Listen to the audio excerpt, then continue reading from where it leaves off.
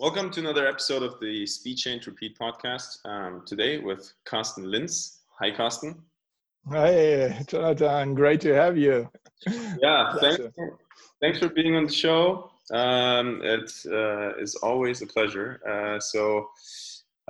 We have a lot of topics that we want to talk about. But before we go deeper into them, I think, I always want to give the stage to the guests to kind of give them the chance to explain where they come from, what their background is, and for our listeners to really give a background to understand who the person is, what has shaped them, to really understand, how did they actually end up where they are right now today, right? And so, please go ahead. The stage is yours. Yeah, thanks. Quite a big question to start with, actually. Yeah, who I am. Yeah, I am passionate about driving transformation, leading organizations into the digital intelligent age. So that's potentially what is it in a nutshell. I've been doing that in various corporate roles with SAP for quite some years as business development officer, heading the Center for Digital Leadership. Recently as group digital officer at BSF, and I'm really helping also CXOs around the world navigating their digital transformation. So I'm writing books. Our recent book was Radical Business Model Transformation, Gaining the Competitive Edge in a Disruptive World. Has been quite a bestseller, been translated to quite some languages. So might worthwhile to read it. And the second edition is coming out in October. So potentially something to remember. I'm helping a bit in the executive working group of the World Economic Forum for accelerating digital transformation and for digital platforms, digital ecosystems. I'm also active as a business angel, part of the High-Tech Gründer Fonds, the largest European seed stage fund in the investment committee. And I live in Frankfurt, have a family, a little daughter, and married my dream woman. And I'm fascinated by architecture, design, and sports. So that's potentially me in a nutshell. Right. And I think let's kind of have a structure to really, kind of have a merit to this conversation today.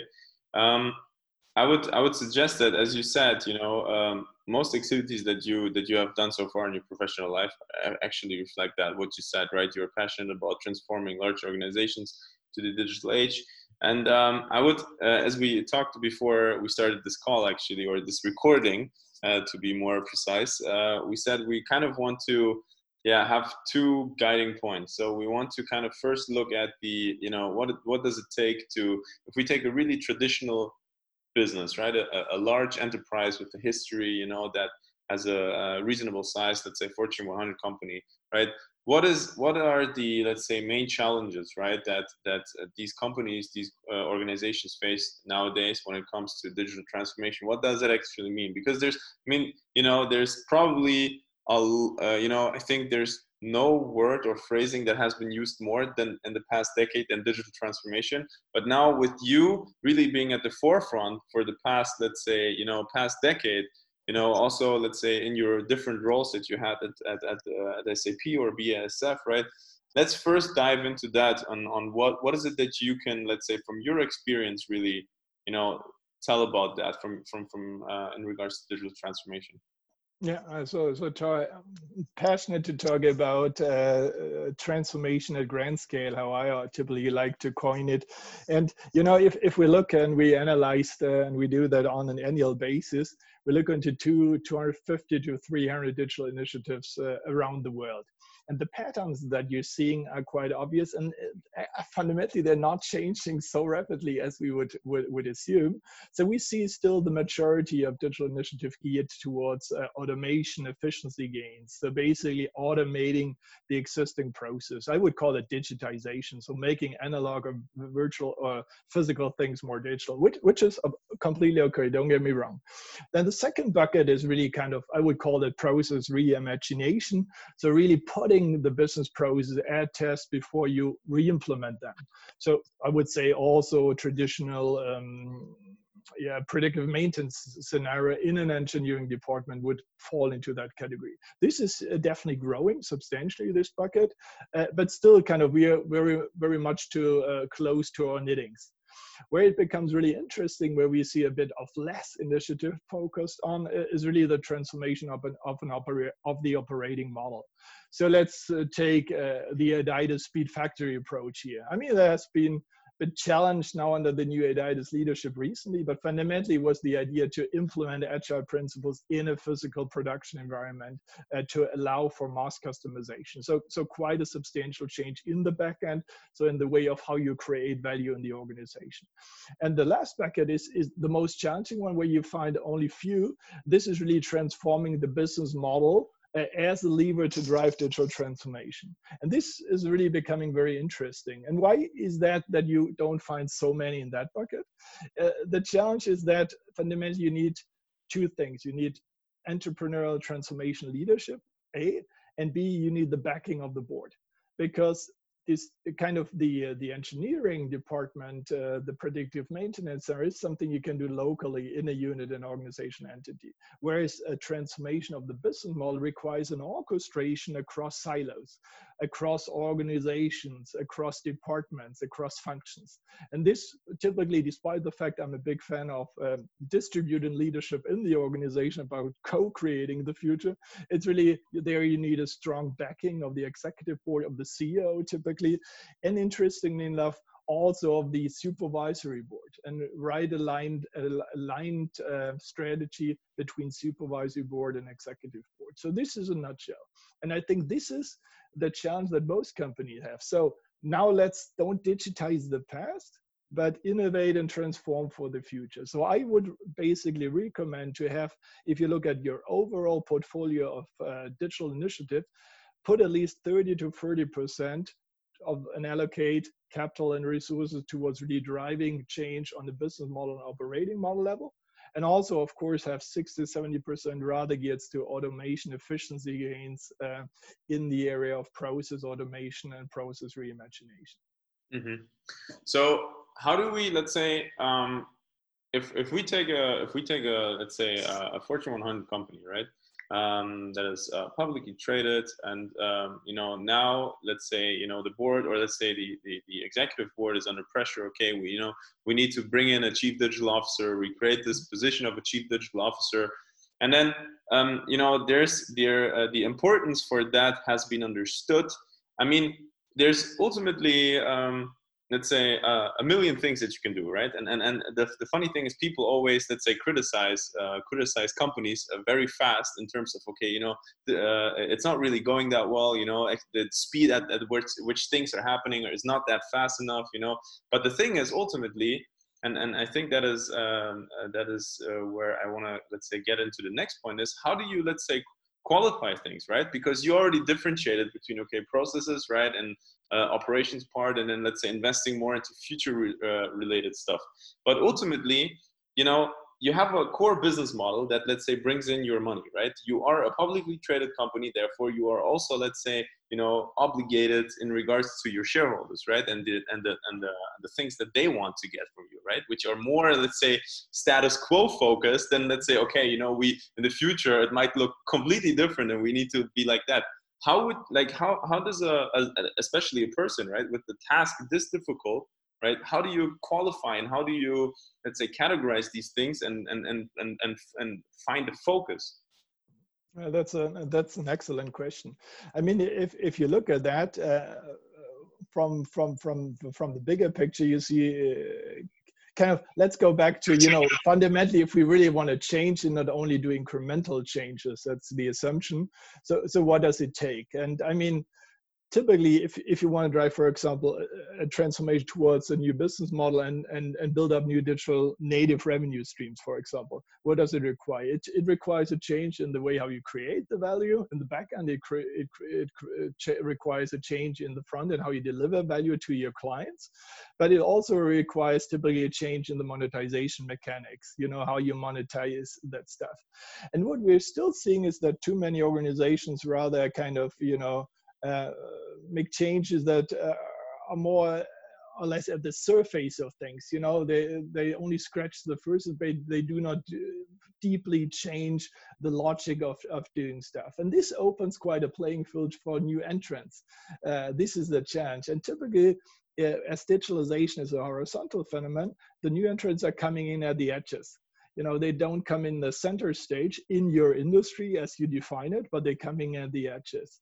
So, I mean, we have only seen incremental changes in the past. This is why Amazon became so successful. I mean, three things that they did right. In the front end, quite a holistic offering, very deep offering orchestrated on a platform on a marketplace. In the back end, they're world-class logistics company, horizontal vertical integration. And on the monetization part, they came up with a Prime offering where you basically consume via subscription a deep bundle of functionality or services that allows them to also kind of offer you on a temporary basis services so that you get accustomed to that. So quite a change. And now this is the ambition that also large companies do have. And how do you get there? So first thing, it really requires the leadership foundation. The funny thing is we're all geared towards a kind of leading the established. So leading a business unit, leading a division, leading a function like marketing or procurement or supply chain. So, but who's in charge for leading transformation? Who's in charge for leading the change? And this is kind of the first thing to ask. You brought up the example of a chief digital officer. That might be someone who's in charge for leading that change, the transformation. So transform, break with the existing form. This is what it means.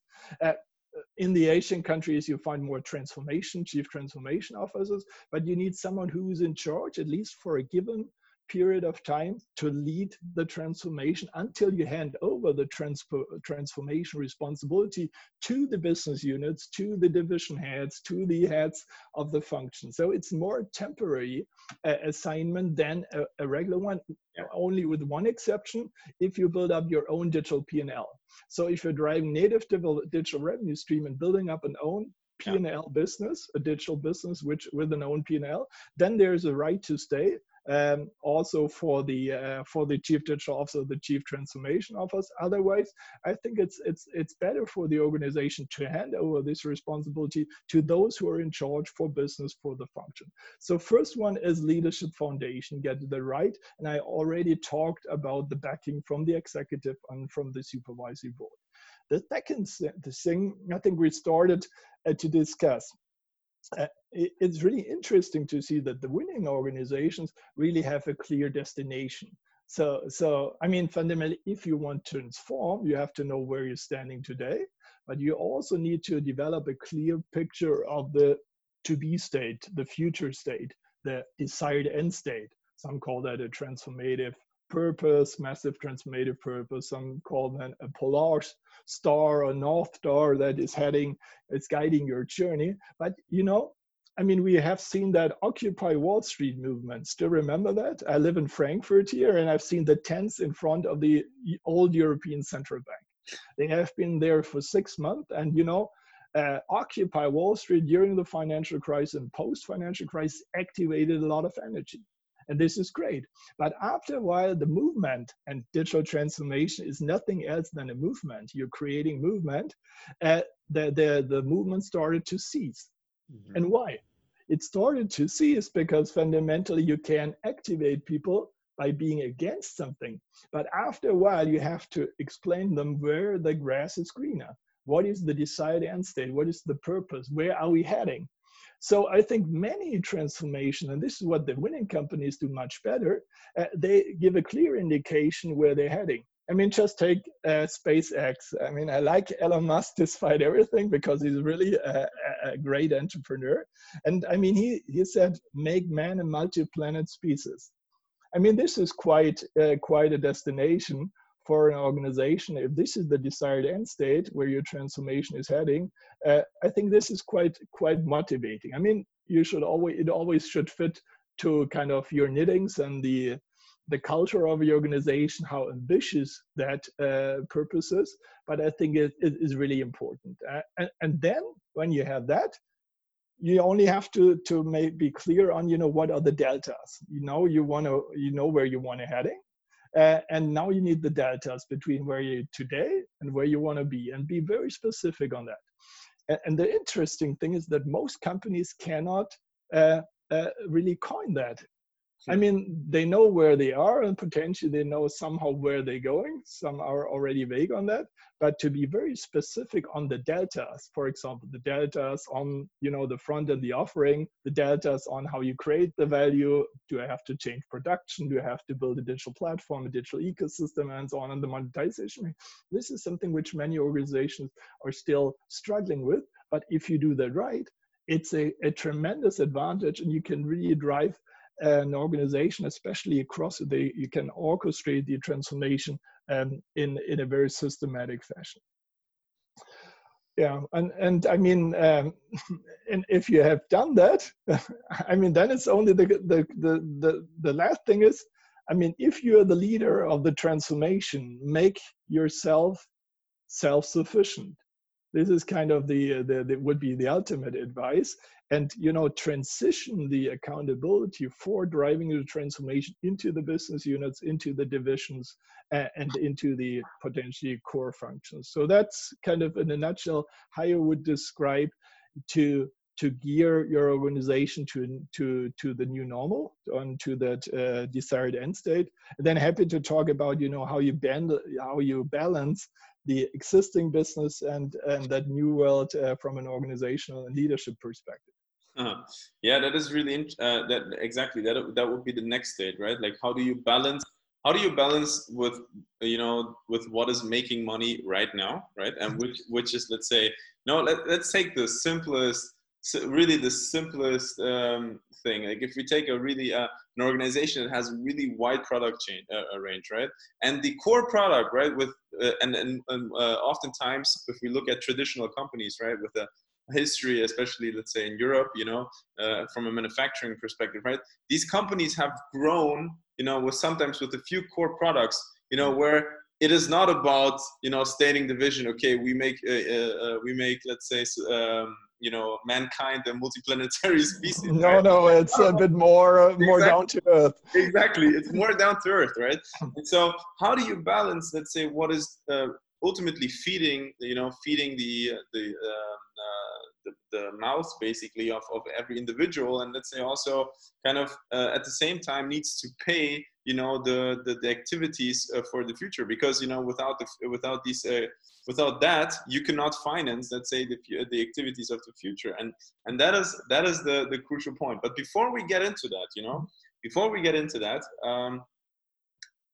in terms of balancing, if we still look at the old business, right, and the transformation part, there's a lot of, and that is something that has been ongoing if we look from a technological perspective. So in order to make operations happen, right, for the past 2 decades, there has always been a technological shift, right? There has been life cycles, and that is in regards to business and IT. So infrastructure has been changing, you know, there's let's say, things are getting more efficient, there's different life cycles and stuff like that. And if we look at, let's say, some of the budgets in regards to digitization in large companies, right, a huge portion of that is taken out to actually, you know, renew the infrastructure for huge migration projects, right? If we take just one, let's say, crucial word or magic word that is used all the time, which is cloud, right? So the transformation for large companies towards the cloud, right? I mean, those are migration projects, right? Which are, to be honest, I think for the next decade, from 2020 to 2030, most of the large corporations are just like going to be migration projects, right? Large sums of money being invested in that. So the question is, does that actually make sense? Because ultimately, I mean, the operations in, let's say, if we take selling the old product, right, the old world, selling our product, which is our core, still somehow work, right? Does it make sense to actually go through these technological life cycles then? That's an excellent question. I mean, and I think it's the best point in time or in history to ask that question, because I think what we've seen is a recalibration of what's value, what's waste, of new logic and what's old logic in the COVID-19 crisis currently. For me, it's the biggest behavioral change at scale ever that we have seen in history. And of course, it was a fast forward for digitalization, no doubt about it. And I mean, I agree with you, and I've seen in my life many of these projects, infrastructure projects and so on, that I think at least the correlation to direct business impact, either existing business or future business, was limited, I would say. But the good thing in these days is, and this is why I would like to give it a slightly different spin, is that infrastructure all of a sudden has a business case. I mean, let's take a very, very, very simplistic example. But, you know, I mean, 5 years ago, I mean, not every CFO would have had this discussion with you. But today, every CFO has this discussion with you. Now, let's say, okay, all of a sudden, everyone is in home office, you know, or mobile works from somewhere in the world. Okay, what does it mean? At the beginning, you know, okay, we have these fantastic VPN channels. Ooh, all of a sudden, internet nodes, VPN channels, I would say, limitations, right, that we're facing here. I know companies who have actually moved towards kind of elastic cloud infrastructures platforms, just as simple as that, Office 365 with video conferencing integrated seamlessly. I mean, they have been so much better off. I mean, you have a decent encryption. I mean, you have elastic cloud infrastructures. I mean, you can really gear your VPNs towards mission critical tasks. So I think there is a business case for infrastructure all of a sudden. And I think this is a positive one. So it shows that, you know, being up to date, especially in a cloud where consume also on a consumption basis, pay on a consumption basis in many ways, can be a clear advantage. I'm not saying, don't get me wrong, every infrastructure project is the right one. Don't get me wrong. But I think in that case, it makes perfect sense. Now back to your other question, kind of how do we balance that, creating cash in the existing business and building new revenue streams for the future? And this is kind of the ultimate question for every organization, because what we want to achieve is that we want to sustain the organization, at least, hopefully grow it or develop it further, but we want to sustain it at least in the long term. And of course, we gear our attention very much to the cash stream, which is coming out of the existing business. I mean, and fundamentally, this is earning the money that we can invest into the future. So this is completely fair. So one hand of our organization, one leadership hand, should really be geared towards managing 80.9 or 90.8 to 90.85, 98.5 or something like that. So incremental improvements geared towards efficiency, kind of sticking with the same competencies and skills that we have, and focus on that. And this is important. But the second thing is even more important, especially in these days, and we shift towards the other hand. So the other hand is entrepreneurial transformation leadership. And we have to reserve a part of the organization with dedicated leadership who's geared towards building something from 0 to 70%. And this is completely different, because it requires building up new competencies and skills. It requires experiments. It requires fast learnings. It requires agile approaches and scaling them across the organization. And in many cases, you're not in a friend role, but you're in an enemy role for the rest of the organization, because there is always the slight risk that you might be cannibalizing part of the core business, kind of the cash stream where the company is making the money today. Typically, honestly, between the two of us, this risk is much smaller than you might think, because it's then in a given niche, in a certain customer segment, and then there is a cannibalization risk, but not going into a platform, despite there is a risk of disintermediation or something like that. It, in most cases, still does not make sense. But back to my point, balancing these two hands, and it's like, we're left-handed or we're right-handed, and kind of left-handed is managing today's business, right-handed is managing future business, building something up from 0 to 70. And kind of having two strong hands is the ultimate goal for an organization. And some people call that ambidextrous organizations. And I also would argue it requires ambidextrous leadership. So in my experience, I would say it's difficult that people run an existing business very successfully, are as good in building up something completely new. And this is why I feel like we should also revisit our composition of leadership teams in the organization, also on a top level, the top leadership team, So how many people are rather geared towards, making our money today, which is super important. But also, how do we balance it with people who are rather geared towards building something up from scratch?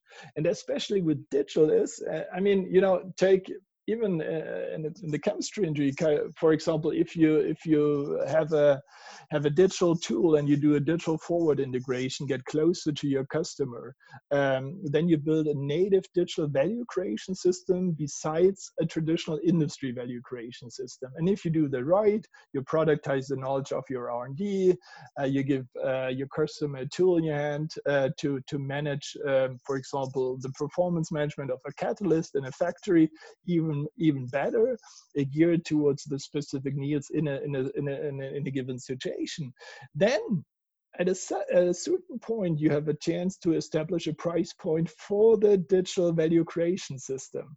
And then you're building up a digital native revenue stream. And if you think that even further, then all of a sudden something magic happens, because you can say, do I still want to sell something physical? Do I want to still sell catalysts or cars or whatever?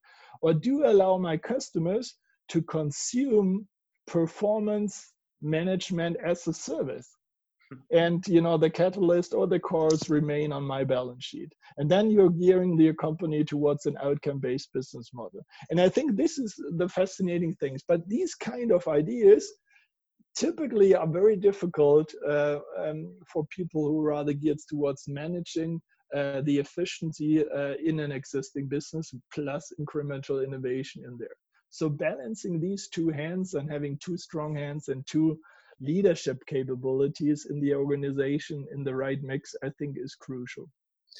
Yeah, it is crucial, but I would also argue that it's sheerly, let's say, I don't want to use the word impossible, but I mean it is a very difficult thing to actually do, right? Because I mean that's what you already mentioned, right? Cannibalizing things, that is also always comes in hand with, let's say, jobs being either replaced or just, let's say, canceled, because they're not needed anymore. And I think and the funny thing is that as you mentioned, leadership, right?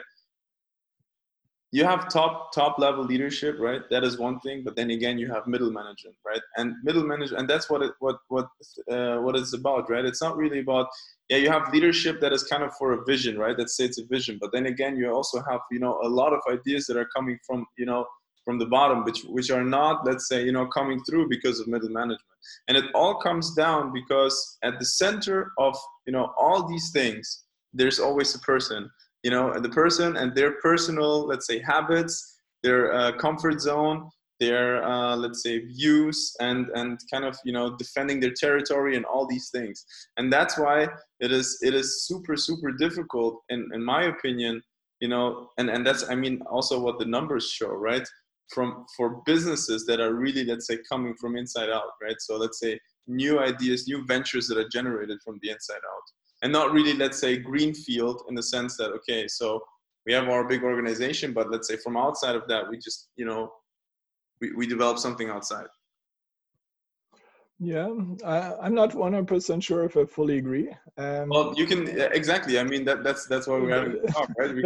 Because, I mean, cannibalization is always a big word, so I'm always very hesitant to use it. But fundamentally, I firmly believe, and I mean, I did my PhD in innovation management. I really looked into exactly that question. I mean, be careful with it, because if you don't cannibalize your own business, someone else would definitely do.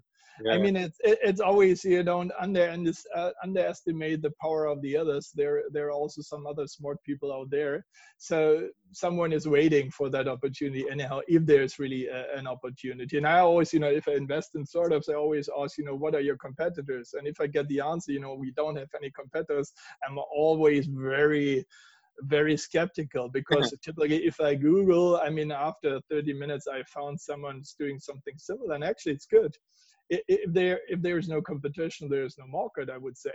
Yeah. I mean, first point, and this is also with the employees. I mean, I would say we have to find the right balance, and sometimes I've seen that, especially with technology is jumping on the next trajectory, kind of the famous innovators dilemma. So I once worked in the corporate strategy department of Siemens Group, headquarters in Munich, and I mean, there was a very young startup sending us a facsimile. I still remember that quite some time ago. It was actually Cisco, and Cisco wanted to sell the company to Siemens.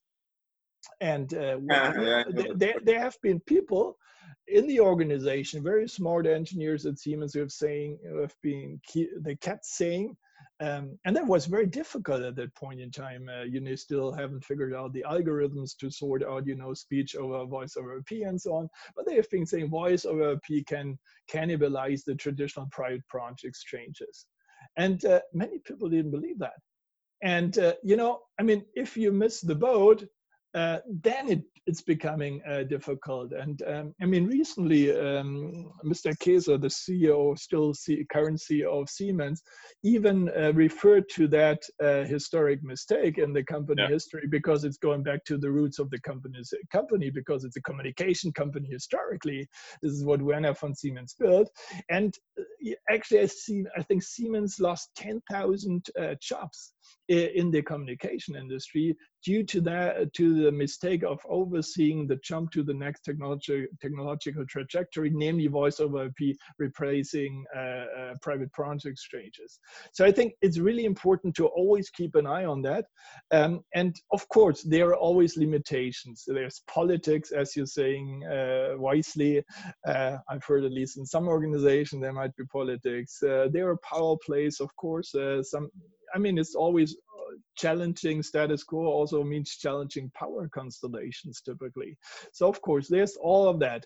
But nevertheless, the winning companies are able to at least shift the focus of their leadership team, of their organization, towards also building new stuff. Because the challenge is, if you start too late, you're too late. As we're seeing is that building up native digital revenue streams are really tiny revenue streams at the beginning. If you're looking at the business model logic of a subscription model, I mean, we have seen that with Salesforce. Still remember that? At the beginning, everyone said, this is a business which will never become profitable. And why is that? Because the business model logic means, I mean, if you're building a revenue stream on a subscription base, you still have very high cost for sales, because you still have people walking around selling the stuff. It's not like, go on a website and that's it. You could just consume it as a service. Secondly, you have the operations, which is quite expensive. So we discussed that before. And only if you reach a certain plateau effect of the customer adoption, then all of a sudden this recurring revenue stream becomes a profitable revenue stream, because only when the growth gets a bit slower, then all of a sudden kind of you're making the recurring revenue streams and the new subscriptions bring in the money to make it a profitable business. And that takes quite a while, and you need a bit of a long-term perspective to bring that somewhere. And this is why it's also important to start that very early. So, and that leads me actually, stop me if I'm talking too much, but this leads me to what does it mean? I mean, we have figured out it needs more entrepreneurial transformational leadership, one. It needs more autonomy, because typically it requires two things: autonomy and autarky. So autonomy means like, I mean, I need space, I need, I can make my own decisions as a venture that I'm building up if I really want to grow a new business. But it also requires a new resource allocation mechanism. If you allocate resources on an annual basis, like in a typical, which makes perfect sense for an established business, don't get me wrong, but it doesn't make sense, if we work in an agile fashion. So it's should rather be milestone based or whatever, like VC investment like, and so on. And if you get that right, I think then we're getting into the discussion of agile. What does agile mean? And agile means much more than I think a lot of people think, and happy to talk about agile in a second with you, but I pause here for a second. Yeah, don't worry about it. But in terms of agile, what I want to kind of get out of you as well is because we talk a lot about, let's say, okay, how it should be, or what potential, let's say, ways of doing things are. But let's more or less talk about reality. Like, okay, what is actually happening? Especially, let's say you have a really good, also with your activities, obviously at the World Economic Forum, and also your previous positions that you held. You have a really good overview of, let's say, the activities, also obviously in the exchange with other executives and stuff. What is actually going on, right? And my question here at this point is actually, do we see, especially in a comparison, for example, to if we take it from a geographical perspective, right? If we take Europe, for example, and there's always a comparison between what is happening in China and what is happening in the US. And I do not really want to get into that, comparing Silicon Valley to the rest of the world. But if we look at Europe kind of and at the traditional players, right? Is there, let's say, initiatives or let's say also things that are done right, or things that you observe where you say, okay, this is really going into the right direction, especially, underlying the point that it is a completely different story talking about B2C versus B2B, right? Where the focus obviously of Europe is. Yeah, this is a big question that you're asking. It's a good one. Yeah, I mean, of course, I don't want to overemphasize what a lot of other smart people said, is that Europe is a bit falling back, and kind of we're seeing quite some innovation power in the US, but also US having quite some challenges in various respects these days, but of course, still an innovation powerhouse here. Especially certain regions. Then, of course, we're seeing China being extremely strong and making really strategic bets in various very important areas, including AI. We're seeing that, and also we're seeing very strong platform ecosystems evolving in China. Yeah, we have been seeing them grow in the US, but now the bigger ones are even in China. We see that competition on a business model level starting right now with TikTok. You see that, and so on. I mean, Ping An, for example, an insurance company, a Chinese insurance company, just yesterday was named #1 on the patent application list worldwide for fintechs. They started insurance, moved into different ecosystems, including health and so on. They're the most valuable insurance company from a market cap perspective worldwide. And it's incredible. It's really an ecosystem play, and an ecosystem have the opportunity, if you're part of an ecosystem once, this ecosystem is attractive, there's a high probability that you stay in this ecosystem. So this is what we're seeing. What does that mean for Europe? I mean, I agree with you that B2C, and I mean, fundamentally, I think if you talk about digital, you always have to think B2B to C to end user in everything you do. I mean, I really don't buy any longer this strong differentiation, especially B2B companies sometimes have a tendency not to think through until the end user, until the end consumer, to their customers. And this is really important, because otherwise you're missing the boat of digital forward integration. I mean, in the old days, you had to acquire all these assets that are sitting in front of you, because you acquired a company or you acquired a distributor that sits in front of you and your customer and so on.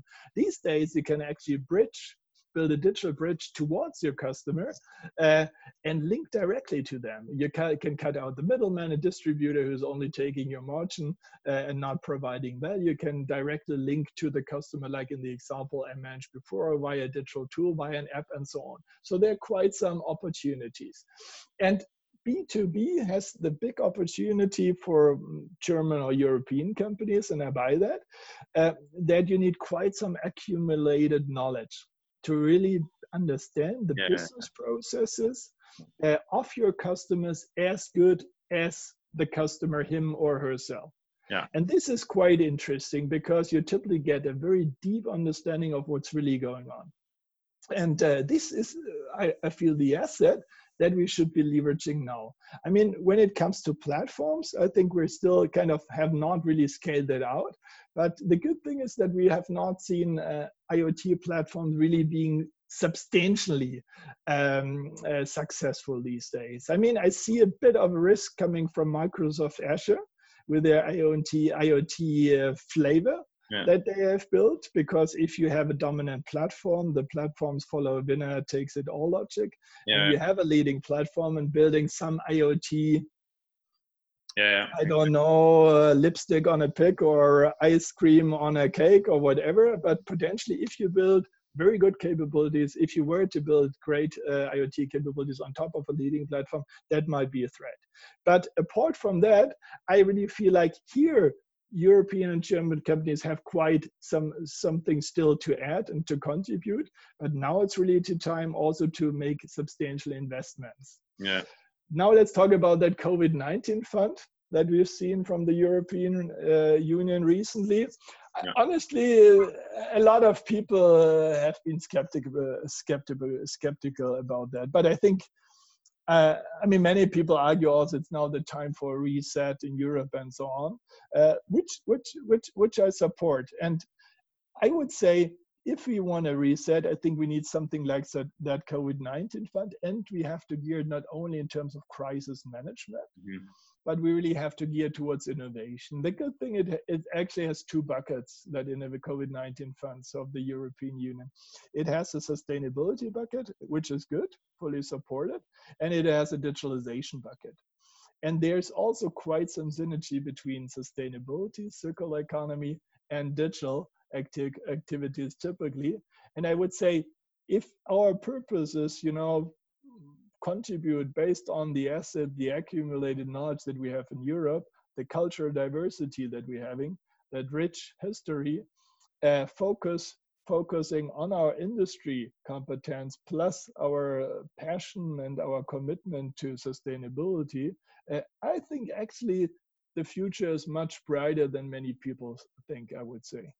Yeah, I would also argue so, especially, underlying the point that you said, really thinking through the, from a B2B to the B2C part, especially, let's say, if we take those, industries that Europe has really strengthened, those are really, let's say, the domain knowledge within these fields is really, let's say, there's really a lot of knowledge, right, that has been accumulated, through a lot of investments into that knowledge, over decades, basically. And thinking that through, basically, and that change, obviously, is really, really difficult.